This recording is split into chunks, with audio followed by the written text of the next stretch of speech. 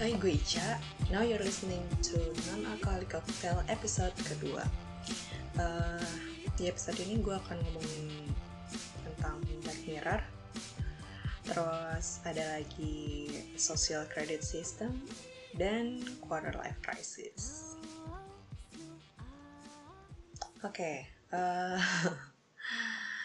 yay, welcome to the second episode of my podcast.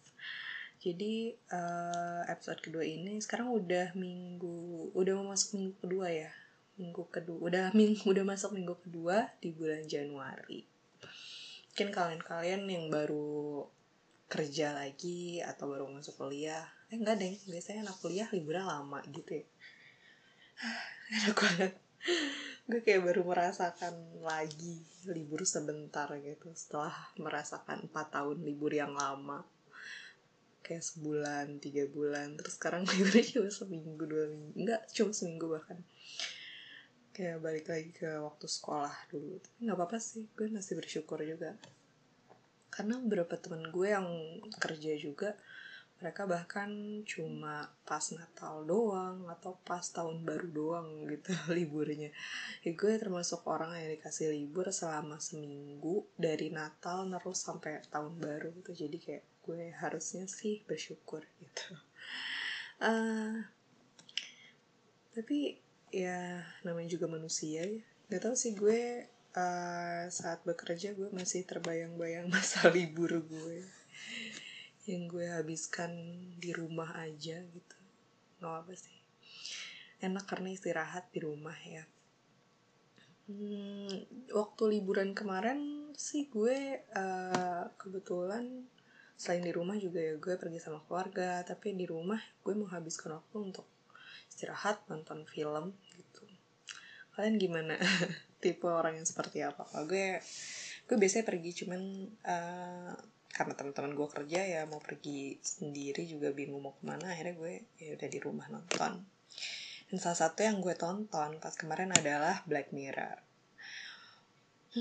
Dan kebetulan ini akan gue bahas di Spoon of Excitement. Nah, di segmen Spoon of Excitement sekarang, gue akan bahas Black Mirror yang kemarin pas liburan gue tonton seharian. Sebenarnya gue juga termasuk penonton yang baru ya dari serial Black Mirror ini. Bukan yang udah lama ngikutin gitu, enggak sih. Gue juga baru nonton 2017 kayak pertengahan gitu lah. Itu juga karena temen gue nyaranin gue nonton gitu. Buat yang belum pernah tahu, buat yang gak tahu Black Mirror itu apa, jadi ini tuh adalah sebuah serial yang dikeluarin oleh Netflix. Dia dari UK. Dan dia udah beberapa kali dapat award gitu si Black Mirror ini. Produsernya namanya siapa ya? Charlie who? I forgot. Charlie Brooker ya deh, kayak Charlie Brooker. Nah, yang bikin serial ini dinikmati sama orang-orang tuh karena ya isi dari si serial ini sendiri. Jadi buat yang belum pernah tahu Black Mirror ini tuh kayak apa, ini tuh adalah serial yang stand alone gitu loh setiap episodenya. Jadi baru kemarin dia ngeluarin season keempatnya. Di satu seasonnya tuh cuma ada paling banyak 3-6 episode, dan setiap episodenya itu stand alone gitu loh. Jadi kalau baru mau nonton, terus nonton dari episode 3 season 3 dulu, kayak mau dari season 4 dulu terus episode 6 dulu, kayak itu gak ngaruh, karena jadi ya dibilang short movie juga enggak sih, karena mereka satu tema ya, tapi nggak ada nyambungnya sama sekali kok. Tenang aja, nggak ada kayak ini taunya tetangganya si ini di episode ini, enggak kayak gitu. Tapi ini yang nyambungin mereka itu cuma satu tema, yaitu ngebahas tentang, kalau di sini sih bilangnya adalah it's an anthology series gitu, tentang teknologi gitu. Lebih dari itu sih kalau gue mikirnya ini tuh lebih ke bagaimana respon manusia terhadap teknologi gitu, karena lebih dari teknologinya yang dibahas di sini. Kalau kata gue lebih dari teknologi itu kayak beyond that, lebih ke apa ya, gimana sih respon manusianya gitu loh, gimana si naturalnya manusia merespon sebuah teknologi yang mereka ciptakan sendiri kayak gitu. Ide ceritanya ya tentang distopian gitu, lebih ke distopian daripada ke utopian sih kalau yang gue lihat ya.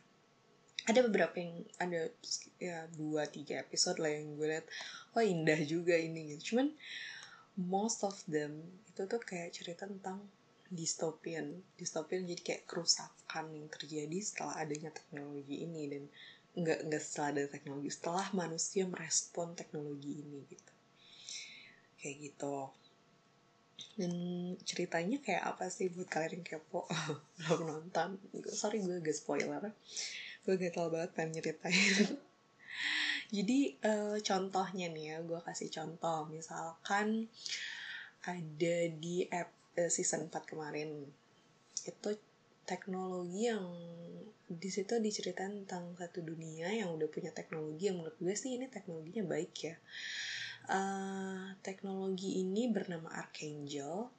Dia teknologi ini buat ngawasin anak-anak gitu,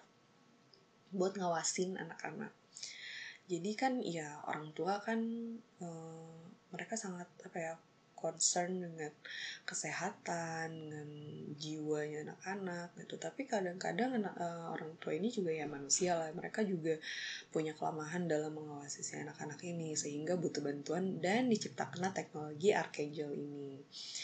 Di situ diceritain ada seorang ibu yang menggunakan teknologi Archangel dan nanemin jadi teknologi Archangel ini tuh berupa seperangkat alat berupa chip yang ditanemin ke tubuh anak dan satu tablet ya kayak iPad gitu. Nah anak ini ditanemin lah chipnya dengan cara kayak disuntikin ke kepalanya gitu, dan udah tertanam chipnya. Dari tab ini si orang tua bisa memantau kayak kesehatan dia, detak jantungnya normal atau enggak, benar-benar serinci itu gitu dijelasinnya. Dan bahkan ada satu fitur dari Archangel yang di itu bisa ngelihat si orang tua bisa melihat apa yang anaknya lihat melalui mata si anaknya, melalui si tab ini gitu. Jadi apa yang anaknya lihat bisa dia lihat juga melalui si tab ini gitu. Dan yang membuat ini lebih agak gila lagi adalah orang tua ini bisa memfilter apa yang anaknya lihat gitu.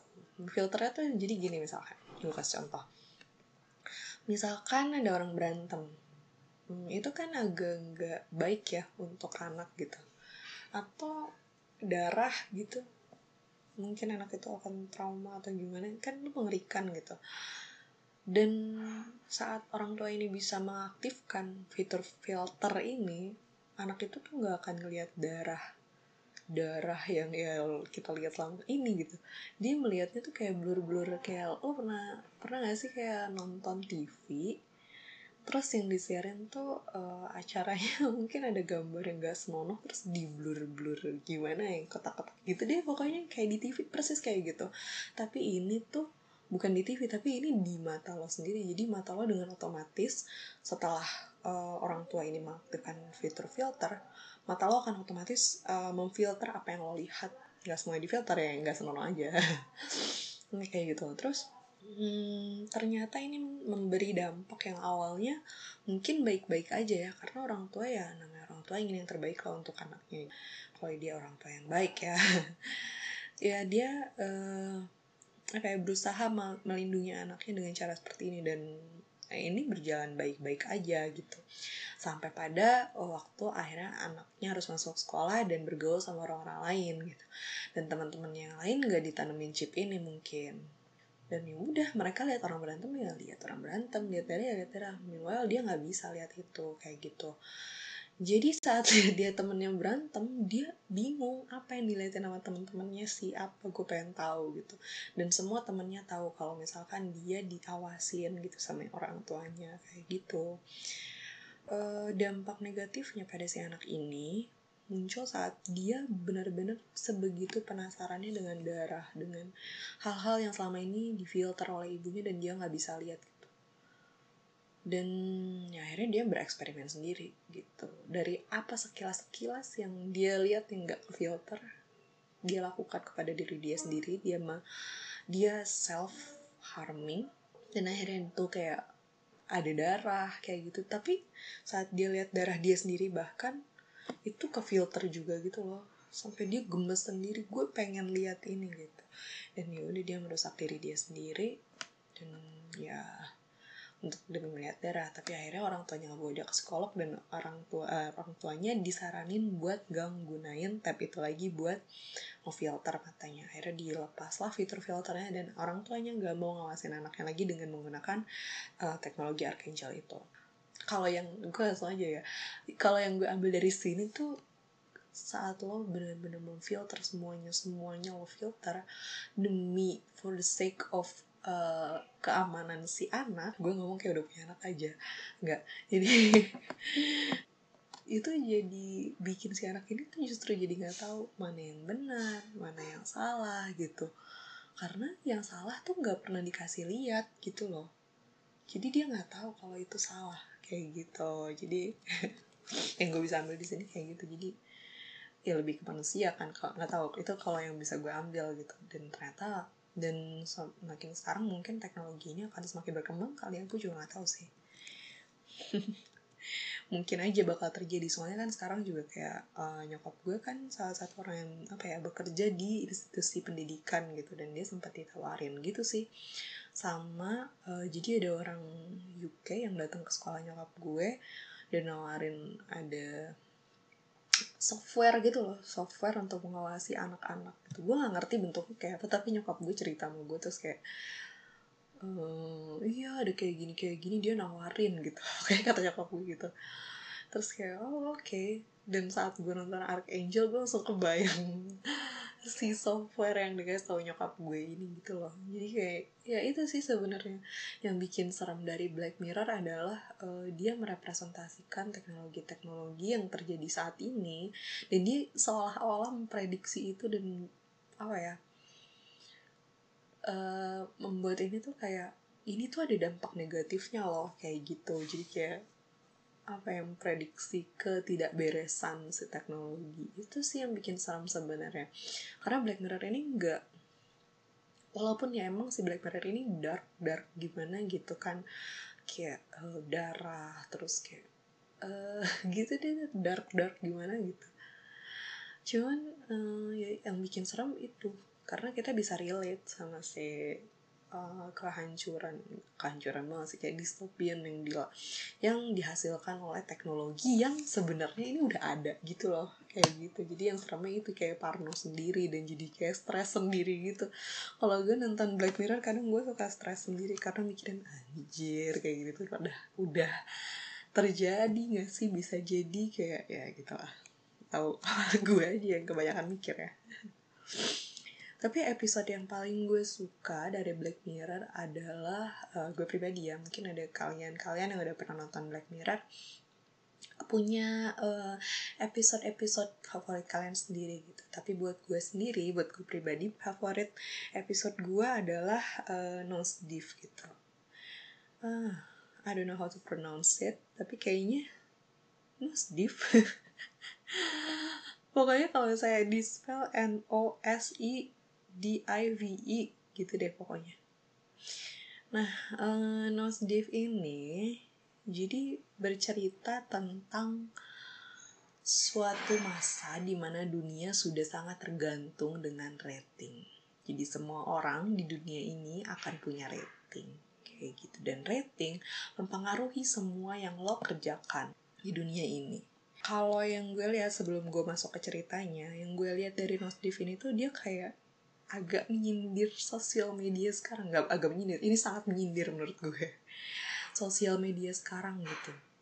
terutama ya kalau yang gue lihat si Nosdiv ini tuh menyindir Instagram gitu. Dan ya masa sekarang ya anak masa kini lah gimana gitu. Soalnya dia kayak nggak tahu, dari episode Black Mirror yang lain dia ini punya filter yang agak beda. Filter tone gitu loh. Jadi tone gimana sih kalau nonton film tuh ada tone, kayak misalnya lo nonton Grand Budapest Hotel ada pink gimana gitu kan visualnya kan, kayak tone pink ungu gitu. Nah sama kayak si Nosdiv ini tuh kayak pastel gitu loh, apa tonenya kayak indah banget gitu, kayak lucu gitu warnanya, kayak Instagram abis gitu, Instagramable lah gitu orang-orang bilang kan trennya Instagram sekarang gitu ya nggak sih, apa enggak?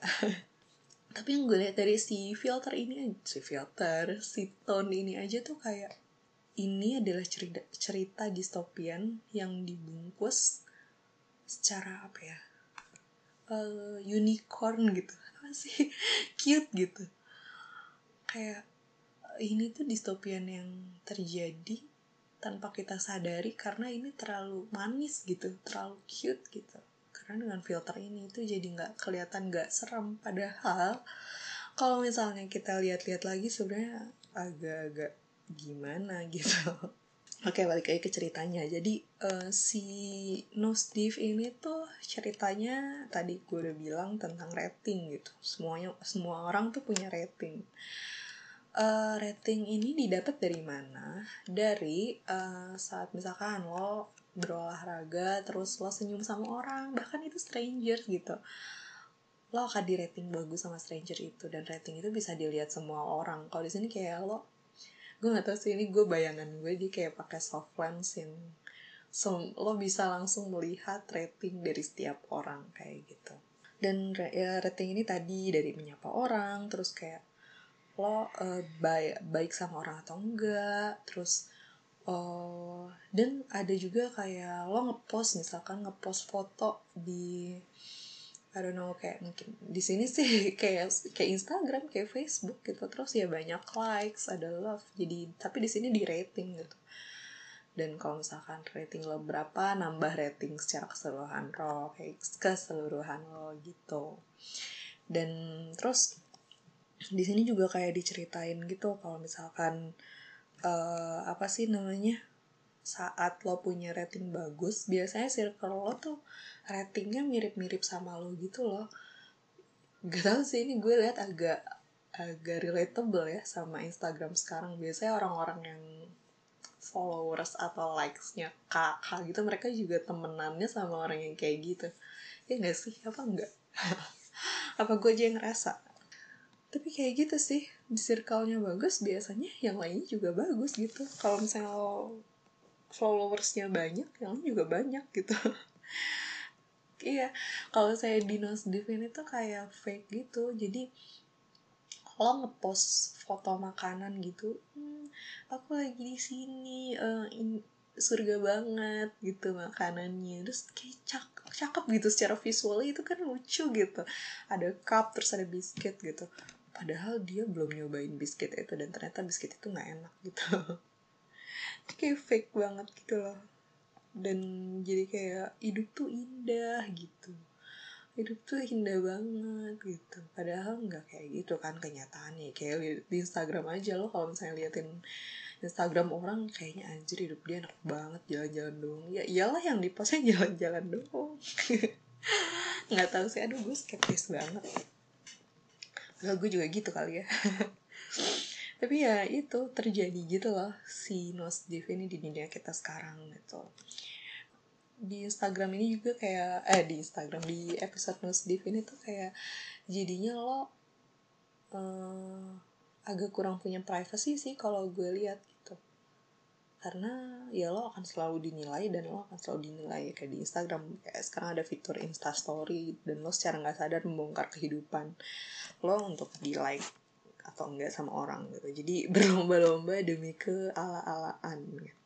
Sehingga penilaian orang terhadap lo tuh jadi kayak lebih baik, lebih enggak gitu. Kayak gitu, kayak Nosdiv, semua orang perjuangkan pencitraan dia gitu. Nah, di Nosdiv ini saat lo punya rating banyak, lo akan dapat banyak banget kemudahan gitu. Dari kalau misalkan lo punya rating yang bagus, misalkan lo 4,5. Di si Nosdiv ini, episode Nosdiv ini misalkan ada rumah dijual. Tapi ini khusus untuk orang-orang rating 4,2 ke atas. Lo di bawah itu lo nggak boleh beli. Nah, kayak gitu. Jadi akhirnya orang-orang ya itu yang buat orang jadi berlomba-lomba gitu loh buat mendapatkan rating yang banyak. Karena itu mempengaruhi kehidupan mereka gitu. Sekolah, gimana pelayanan. Misalkan lo, kalau misalkan rating lo jelek, lo gak bisa dapat tiket pesawat gitu. Itu bisa aja terjadi di episode ini gitu. Nah, apa ya, kalau ini tuh gue bisa lihat juga sih sebenarnya, bisa gue relate dengan kehidupan nyata. Kayak kalau misalkan di Instagram sendiri tuh bahkan dia ngasih privilege buat orang-orang yang followersnya ribuan gitu, yang biasanya kak gitu loh. Followersnya mereka bisa bikin yang swipe itu. Tau gak sih kalau misalnya di Instastory ada kalian buka link ini deh, tinggal swipe gitu. Itu tuh sebenarnya buat orang yang kakak doang gak sih? Iya kan? Iya gak sih? Jadi itu privilege yang dibuat sama si Instagram sendiri, sehingga orang-orang tuh bisa jadi lebih mudah, tapi lebih mudah kayak dipermudah lah gitu orang yang punya rate tinggi gitu. Kadang yang kita lihat di Instagram kan gak semuanya benar-benar isi hati dia ya, nggak tahu juga deh. Ada juga sih yang suka curhat di Instagram. Agak serem sih sebenarnya, karena yang negatifnya dari si Nosdiv ini tunjukinnya lo jadi nggak bisa benar-benar meluapkan apa isi hati lo, karena lo akan benar-benar jadi fake. Lo akan terus senyum tapi lo nggak bisa marah sama orang, lo nggak bisa kayak gitu. Mungkin indah gitu jadinya, tapi mungkin itu buruk buat psikologis manusia ya, gue juga nggak tahu sih. Kayak gitu sih jadinya, yang gak enak aja, lo jadi tidak bebas gitu sih, karena lo akan selalu dinilai, dan nilai itu kan si ratingnya tuh kayak likes, followers gitu, itu kan kuantitatif ya, nggak secara lo nggak ketemu orangnya langsung kayak gitu, lo nggak benar-benar mengenal dia gitu. Kayak kalau misalnya di Nosdiv ini lo cuma kenal sekilas, oh dia nyapa gue kasih rating bagus gitu. Tapi mungkin kalau misalkan di Instagram, di sosial media sekarang lo cuma lihat dia dari layar gitu, lo nggak benar-benar kenal gitu sama dia siapa tahu orang yang followersnya dikit atau likesnya dikit, atau ya bisa dibilang kalau di Nosdiv ini ratingnya dikit, itu tuh cuma orang, dia sebenarnya orang baik, bukan orang yang nggak terpercaya atau orang jahat gitu, atau dia jutek apa gimana. Dia cuma meluapkan perasaan dia aja gitu. Atau bisa aja orang menilai dia secara subjektif gitu kan, bisa aja nggak secara objektif gitu. Jadi kayak jadi nggak adil endingnya saat si kuantitatif ini bekerja gitu. Walaupun pada awalnya mungkin kita mikirnya kalau dinilai secara kuantitatif bakal objektif, ternyata sih gak juga, ya gak sih? Kayak bukan berarti gak sih orang-orang kadang-kadang orang-orang terkenal itu kayak mungkin ya, gue gak tau, mungkin ada orang terkenal yang dia punya Instagram tapi followersnya dikit atau likesnya dikit gitu. Ya mungkin emang karena dia jarang main Instagram atau apa gitu. Ada faktor lain lah, gak cuman itu aja gitu. Jadi itu gak menentukan pribadi lo secara keseluruhan kayak gitu. Tapi sebenarnya ini selain Instagram, ini tuh si episode Nosdiv dari serial Black Mirror ini tuh bakal kejadian secara nyata, bener-bener real kayak gini. Itu jadi ada sebuah sistem di China namanya social credit system. Dan ini akan gue bahas di segmen selanjutnya, Knowledge Choose.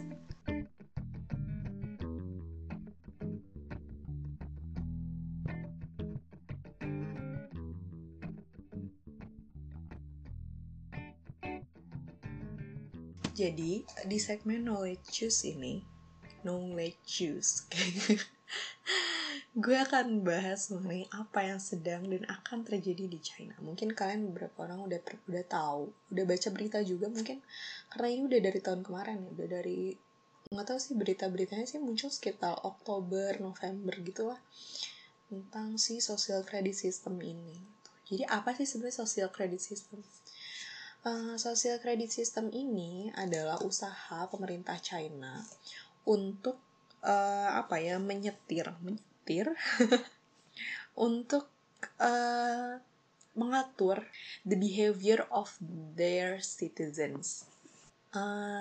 China citizens itu sekarang 2020, ini baru akan diresmikan 2020, akan diatur oleh pemerintah melalui si social credit system ini gitu. Jadi di social credit system itu jadi kayak tools gitu loh buat pemerintah mengatur masyarakat China ini kayak gimana gitu. Sekarang sebenarnya udah jalan sebenarnya si social credit system ini. Tapi resminya itu di tahun 2020 kayak gitu. Sistemnya kayak apa? Persis banget kayak di episode Nosedive di Black Mirror kayak gitu. Tadi gue ceritain.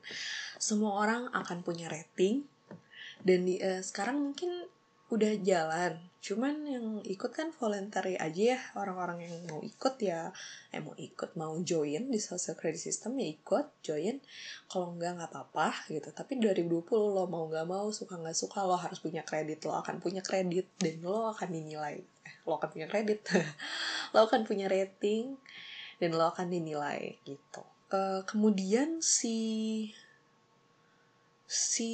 social credit system ini tuh ya itu tadi kan punya rating. Lo di rating oleh orang yang pernah berkontak dengan lo, atau perusahaan yang pernah berkontak dengan lo, oleh pemerintah juga. Dan ini tuh idenya sebenarnya dari mana ya? Gue juga bingung nih. Idenya sih katanya muncul karena si pemerintah China ini sadar gitu bahwa negara mereka adalah negara penyumbang barang palsu terbanyak gitu. Wow, of course. Baguslah kalau sadar. Lala, jahat banget.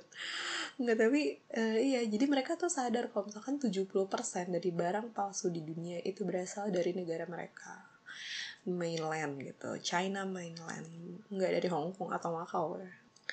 Gitu. Jadi mereka tuh pengen meningkatkan kepercayaan si masyarakat ini. Maksudnya gimana? Jadi si masyarakat, mereka tuh pengen masyarakat ini tuh sebenarnya trustworthy nggak sih gitu loh. Jadi pengen meningkatkan masyarakat ini biar bisa dipercaya dan biar jadi warga negara yang baik, karena warga negara mereka kan banyak banget gitu. Ngaturnya gimana, susah banget. Banyak dari company China yang ikutan buat mendukung program pemerintah ini tahun 2020. Ada beberapanya yaitu Didi Chuxing, ini lucu banget namanya. Jadi Didi Chuxing adalah main kompetitornya Uber di China gitu. Jadi kayak Uber versi China. Ada Baihe juga. Baihe katanya sih di sini kayak matchmaking website platform gitu lah, gue nggak ngerti. Tapi kayak kalau gue sih kebayang kayak Tinder gitu kali ya. Terus ada Tencent, ada si Semi Credit, ada WeChat, dan company yang besar lainnya adalah Alibaba. Sebenarnya tapi si Alibaba ini tuh udah nerapin sistem rating untuk si para konsumennya. Ditentuinnya dari mana? Datangnya rating ini dari mana? Dari barang-barang yang dia beli, dari track record dia, ketepatan dia membayar pajak dan lain-lain, bayar kredit dan lain-lain. Terus sama ada lagi dinilai dari dia beli barang keluaran China atau enggak gitu. Jadi kayak dia setia nggak sama negara gitu kali ya. Nah, kalau di Alibaba ini sendiri gue nggak tahu sih, karena gue belum pernah berbelanja menggunakan Alibaba karena gue takut palsu. Nggak. Jadi kalau misalkan di Alibaba ini katanya kalau rating seorang customer itu rendah, dia akan sulit mendapatkan pinjaman, dia bakal susah belanja, pokoknya susah deh hidupnya di Alibaba gitu. Tapi nggak tahu sih, gue nggak tahu ratingnya diekspos atau enggak ya. Tapi angkanya sih katanya, kata Alibaba ini sih nggak diekspos ya. Cuman ya mereka cuma ngekspos ya itu cara penilaian mereka gitu.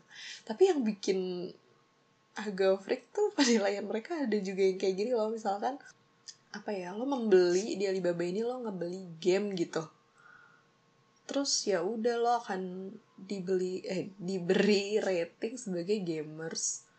Lo memberi pampers, lo akan dicap sebagai seorang ibu-ibu atau lo adalah parents gitu.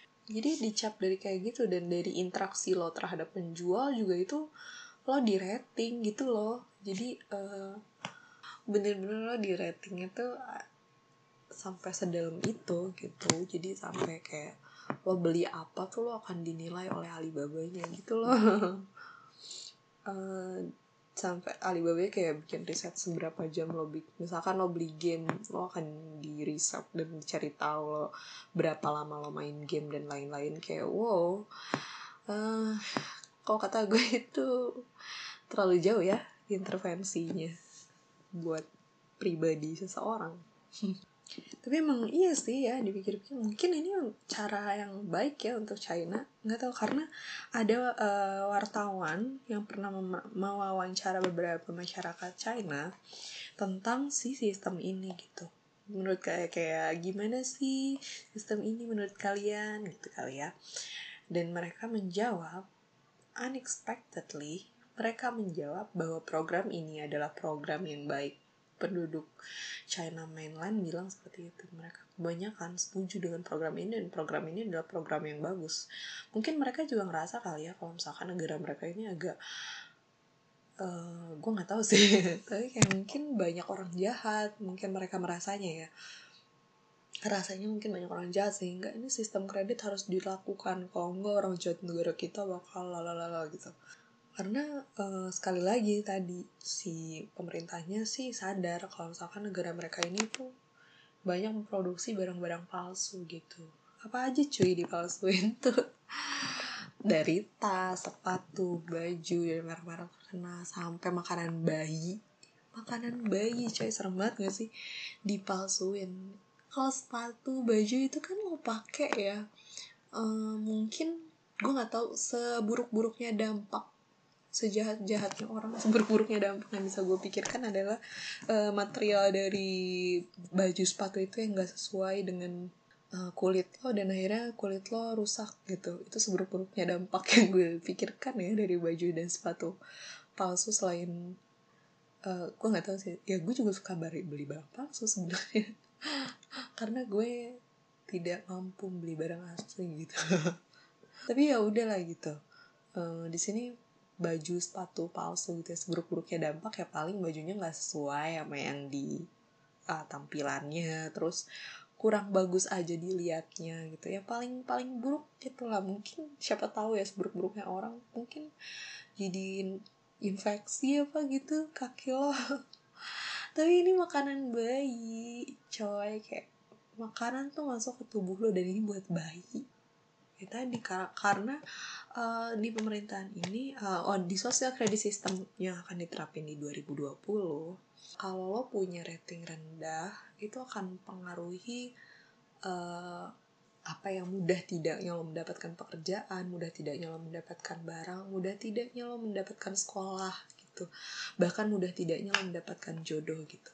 Dari tadi company-company yang gue udah sebutin, kayak misalkan misalnya nih Didi Chuxing nih, si Didi Chuxing ini bekerja sama dengan government China gitu, bekerja sama di social credit system ini. Gimana kalau misalkan rating lo rendah, lo akan susah mendapatkan Didi Chuxing. Aduh lucu banget namanya.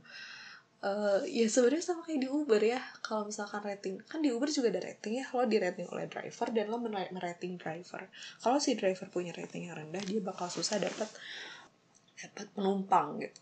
Kalau misalkan rating kita yang rendah, kita bakal susah dapat driver ya. Kayak gitu sih sebenarnya ya. Cuman ini dalam skala yang lebih luas lagi, dalam hal yang lebih besar lagi. Selain dicuksin misalnya Baihe gitu. Misalkan Baihe kan kayak Tinder kayak gitu kali ya. Kalau misalkan lo punya rating yang rendah, terus di Baihe lo akan susah dapat jodoh gitu. Wow. Bahkan sampai mengatur jodoh gue, coy. Lo Tuhan apa gimana? Nah sih sebenarnya itu kan karena behavior masyarakatnya juga ya. Tapi serem gak sih? Soalnya ini tuh kayak secara langsung. Enggak, ini secara langsung. Pemerintah ini tuh apa ya, mengontrol masyarakat gitu. Serem. Karena ada pepatah yang gue baca di wire.co.uk yang bilang tuh kalau orang-orang tuh manusia tuh emang gitu. Mereka tuh suka menyepelekan satu teori tapi tahu-tahu nanti bener gitu. Kayak misalkan Kopernikus dan teori bumi bulatnya dulu kan, ya dia dibilang apalah gitu karena teori bumi bulatnya, toh sekarang ternyata bener gitu bahwa teori dia terbukti ya, kecuali mungkin orang-orang flat earth, gue nggak tahu. Terus kalau dia bilang di sini Darwin dan teori evolusinya, gue nggak tahu ini benar atau enggak, tapi mungkin bisa dibuktikan. Tapi ya itu diakui akhirnya beberapa orang-orang diakui gitu teori Darwin ini. Dan ada satu teori lagi, teorinya siapa gue lupa, tapi di sini dia bilang saat orang-orang merasa bebas tapi dia ternyata dikontrol oleh kekuatan yang lebih besar. Dan mungkin ini terjadi, coy. Apa ya? Ke pengontrolan sosial ini tuh dibungkus secara cute gitu, secara manis, secara indah gitu, secara unicorn lah gitu. Kayak indah banget kan, coba lihat Instagram dia kayak indah banget, tapi dalam hati lo mengadu-ngadu kenapa hidup gue gini-gini aja gitu masih. Orang-orang dengan adanya sistem kredit, social credit system ini, mungkin orang-orang bakal jadi fake gitu.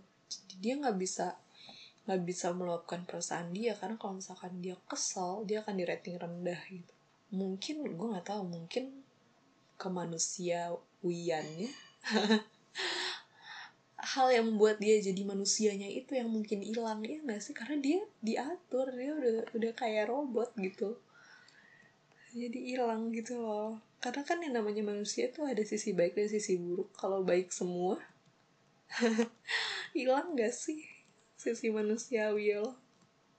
Tapi yang bikin serem lagi adalah gue kebayang kalau misalkan kan di Instagram suka ada tuh ya jasa beli followers gitu kan. Bisa aja nggak sih ini terjadi di social credit system yang di China ini? Bisa aja kan, karena orang akan menghalalkan segala cara gitu loh. Karena hidup lo tergantung sama rating gitu, mau gimana lagi, mau nggak mau lo harus ada usaha untuk menaikkan rating itu gitu. Dan mungkin nanti akan ada jasa naikin rating. Gak baik juga sih buat psikologis lo, ya gak sih? Orang-orang kan kalau misalkan lo mendam terus-menerus perasaan lo kesel, lo gak suka gitu, kan gak baik untuk psikologis ya. Sama kayak di Nosdiv dan di social credit system yang di dunia nyata ini ya. Kalau lo akan baik sama orang terus, lo gak bisa menyampaikan kalau lo kesel sama dia, ini berdampak mungkin sama psikologis gitu. Kekurangan dari sistem ini tuh gimana ya? Ini kan sistemnya quantity ya jadinya. Ya tadi yang gue bilang, si rasa manusiawinya tuh hilang jadinya.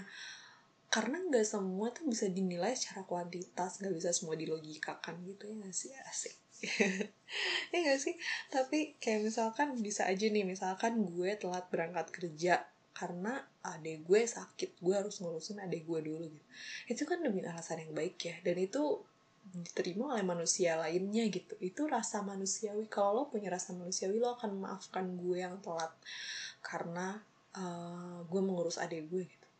Tapi saat lo telat kerja, cuy, sistem ini akan menilai lo bahwa lo orang yang gak, gimana sih, kayak tidak terpercaya gitu. Lo tuh orangnya apa sih, untrustworthy bahasa gue. Lo tuh jadi orang yang tidak percaya, padahal kan lo berniatnya baik ya, lo mau ngurus adik lo yang sakit gitu. Dan endingnya rating lo jadi rendah gitu. Dengan rating lo rendah itu berdampak ke yang lain-lainnya. Misalkan di rumah sakit lo akhirnya endingnya lo jadi di kelas 2 kan gitu. Misalkan di rumah sakit diurusnya ngerusak gitu. Karena gak semua hal bisa hitung secara kuantitas, nggak semuanya itu bisa dilogikakan gitu. Dan yang satu lagi, manusia kan punya feeling gitu. Paling bikin gue serem sih itu sebenarnya. Gue takut ada kesalahan yang itu sebenarnya manusia itu cuma bisa diterima oleh manusia, nggak bisa diterima oleh sistem. Kayak gitu kan sering ya kadang-kadang. Nah, tapi gue juga nggak munafik sih, gue juga salah satu pengguna Instagram yang cukup aktif. Cila aktif. Tapi gue adalah orang yang menggunakan Instagram cukup sering gitu. Mungkin gue adalah salah satu orang yang terpengaruh banget gitu sama feed orang-orang gitu misalkan di Instagram, karena orang tuh kelihatannya kayak bahagia gitu, kayak mereka ngepost-postnya foto jalan-jalan mulu. Gue kayak membandingkan gitu sama diri gue sendiri. Aduh, tapi sebenarnya lebih dari itu sih kadang gue ngerasanya. Kalau kata temen gue sih ini namanya gue lagi ngalamin quarter life crisis. Sebenarnya nggak cuman quarter life crisis tuh, nggak cuman karena gue juga nggak cuman ngerasain gue sick sama orang aja sih, lebih banyak dari itu. Cuman itu salah satunya dari si crisis ini gitu. Dan ini gue akan bahas di segmen selanjutnya di A Slice of Life.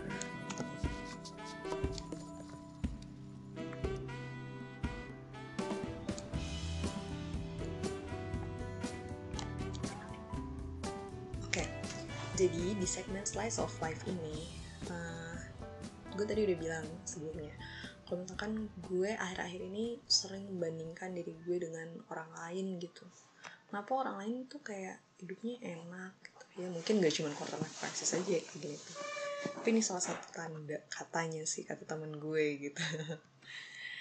Jadi gue lagi suka ngerasa sebenarnya ini tuh jalan gue atau bukan sih gitu. Mungkin kok gue lagi dealing with my first job gitu kali ya. Walaupun gue sebelumnya pernah magang, tapi ini kayak beda gitu loh. Di salah satu website grownup.com ini ngebahas tentang tanda-tanda lo sedang mengalami quarter life crisis gitu. Jadi quarter life crisis ini adalah nggak krisis pencarian jati diri sih. Apa iya ya? Jadi krisis ini tuh dialami oleh orang-orang yang umurnya ada di antara 20-30 tahun gitu. Ya, dan gue berada di antara itu. Jadi gue sedang merasakan mungkin ya. Ada beberapa tandanya, misalkan satu, lo akan bertanya pada diri lo, apakah gue akan selalu seperti ini gitu. Ya, apakah di masa depan gue akan kayak gini juga? Dan lo akan galau memikirkan pertanyaan itu, padahal itu mungkin masih jauh. Gue juga tahu mungkin itu masih jauh ya. Terus lo juga nanya gitu loh sama diri lo sendiri. Tanda keduanya, harusnya hidup gue tuh kayak gini gak sih? When is life going to feel like it's supposed to? Kayak seharusnya gak sih? Gue tuh udah yang seharusnya gak sih? Lo jadi bingung sama diri lo sendiri gitu. Terus gak tau sih, kalau gue pribadi ini ngerasainnya kayak gue memikirkan terlalu jauh gitu loh ke depan. Kayak apakah gue akan mendalami pekerjaan ini terus? Apa yang akan gue kerjakan 10-20 tahun lagi gitu. Dan lain-lainnya. Dan yang selalu terlintas di pikiran gue, ini sebenarnya pekerjaan yang gue pengen, gue passion di sini atau enggak, dan passion gue sebenarnya apa gitu. Kayak gitu loh. Terus kalau misalnya di sini ada tanda lagi yang penting tapi nggak penting gitu. Tanda lainnya adalah pengeluaran lo setiap bulan akan lebih banyak dibanding pemasukan lo, dan ini adalah is a serious problem. Bisa jadi ya, gue juga nggak tahu, mungkin beberapa orang stres karena memikirkan hal-hal yang tidak perlu dipikirkan, kemudian dia berbelanja, menghabiskan pemasukannya. Terus di sini juga bilang kalau misalkan tanda lainnya adalah lo pindah-pindah kerja, lo pindah-pindah pacar kayak gitu. Dan ini tuh terjadi mungkin sama teman-teman gue yang lain yang sama-sama merasakan pekerjaan pertama mereka gitu. Karena nggak kurang dari 2 orang ya, lebih dari 2 orang temen gue yang udah keluar dari pekerjaan pertama mereka karena tidak merasa nyaman gitu. Gue nggak tahu ini karena krisis kerja pertama atau ini adalah quarter life crisis atau orang-orang quarter life yang memiliki umur 20 sampai 30 tahun baru mengalami pekerjaan pertama terus jadi kayak gini. Gue juga nggak tahu, tapi kebanyakan temen gue mengalami juga hal mereka merasa tidak nyaman berada di pekerjaan itu dan mereka merasa gue nggak seharusnya ada di sini gitu. Salah satu temen gue bilang sih kayak cerita sama gue kalau misalkan dia merasa nggak ada di situ gitu, dia hampir setiap hari nangis setelah pulang gitu. Terus gue tanya kan, lo capek apa gimana gitu. Gue nggak capek, gue nggak suka sama pekerjaan ini gitu. Kalau gue capek tapi gue passionate di situ, gue nggak akan nangis gitu karena gue tahu achieve apa yang harus gue achieve gitu. Meanwhile gue nggak tahu gue harus sampai kapan kayak gini, dan itu disetujui oleh banyak dan disetujui oleh beberapa orang lainnya. Kayak temen gue ada juga yang gue tanyain, lo capek kenapa, lo capek lo pulang malam terus kah? Enggak, gue capek itu, gue nggak tahu gue harus kayak gini sampai kapan gitu. Kalau lo nggak tahu harus kayak gini sampai kapan kan berarti lo nggak tahu ya tujuan lo selanjutnya apa gitu, karena lo nggak tahu lo akan kayak gini sampai kapan gitu. Dan lo tidak benar-benar menikmati pekerjaan itu berarti ya. Mungkin gue juga mengalaminya sih. Oke, terus gue bacain salah satu cerita di internet. Dia cerita tentang quarter life crisis dia gitu. Dia dia benar-benar berpikir dia punya ada pergolakan batin. Sih, pergolakan batin. Dia nanya terus gitu loh sama diri dia sendiri, apakah dia pursuing the right career gitu. Jadi kayak apakah dia sudah menjalani karir yang dia inginkan, karir yang tepat untuk dia. Dia tuh selalu berdoa, dan gue juga ngalamin ini sih. Gue selalu berdoa karena gue muslim, gue berdoa, ya Allah tolong beri gue pekerjaan yang kau ridhoi gitu. Yang apa deh gitu, kasih deh kerjaan yang terbaik buat gue gitu. Gue sampai nggak tahu lagi gitu loh, ini bagus atau enggak buat gue gitu. Harusnya gue ada di sini apa enggak sih, atau gue pindah aja, ini gue aja yang cupu atau emang pekerjaannya agak-agak gimana, apa emang gue nggak cocok aja gitu. Kalau gue belum sih, kalau misalnya gue yang cupu tapi pekerjaan ini emang buat gue, harus sampai kapan gue kayak gini gitu. Itu gue obrolin dengan beberapa temen gue yang lain gitu. Jadi kalau kalian pernah ngalamin kayak gitu, tenang aja, lo nggak sendirian. Ada gue dan teman-teman yang lain tuh. Terus si orang ini yang cerita di internet ini, dia udah ngalamin 10 job sejak dia lulus dari SMA gitu. Terus ya udah, dia akhirnya jadi penulis, tapi dia masih nanya sama diri dia sendiri gitu. Dia udah pindah juga, dia udah in a relationship juga, udah pindah apartemen, tapi dia masih nanya gitu, gue tuh ngapain sebenarnya, what the hell am I doing gitu. I was supposed to be something gitu by now, kayak gitu. Dan itu juga gue terjadi sama gue sih, walaupun gue nggak pindah kerja, nggak I'm not in a relationship juga gitu, dan gue nggak pindah ke kota lain juga, nggak. Tapi gue masih bertanya hal itu gitu. Terus nggak enak gitu sebenarnya ngerasain itu. Gue tahu, gue juga ngerasain, dan itu nggak enak. Itu kayak apa ya, lo takut akan masa depan, kayak lo takut akan masa sekarang juga, lo kayak uncertain gitu, nggak yakin juga ini iya nggak sih. Ya nggak apa-apa gitu kalau misalnya yang gue baca dari sini sih, kayak psychologists say about the quarter life crisis is a normal thing for us gitu loh. Jadi kayak nggak apa-apa. It's okay, kayak semua bakal berlalu. Wah, kita akan melalui masa-masa berat ini, dan ya ini pembelajaran buat kita jadi dewasa gitu loh. Ya ini caranya gitu. Kalau misalnya kata psikologi, yang psychologist yang gue baca itu ada si crisis ini tuh mengalami 5 fase gitu. Dan mungkin setelah 5 fase lo udah gitu. Gue berdoanya sih gitu. Gue gak tahu gue udah nyampe fase mana. Tapi fase pertama itu lo terperangkap dengan pilihan lo sendiri. Misalkan kerjaan, relationship, atau dua-duanya gitu. Terus lo harus lo harus memilih gitu. You're living in autopilot sih di sini bilangnya. Lo nggak bisa lagi kayak dulu kan sekolah ya udah SD habis SD SMP habis SMP SMA habis SMA kuliah dah kerja. Nah lo pilih deh tuh mau kemana. Jadi lo yang harus mengontrol hidup lo saat ini. Lo baru menyadari itu fase pertama. Fase keduanya adalah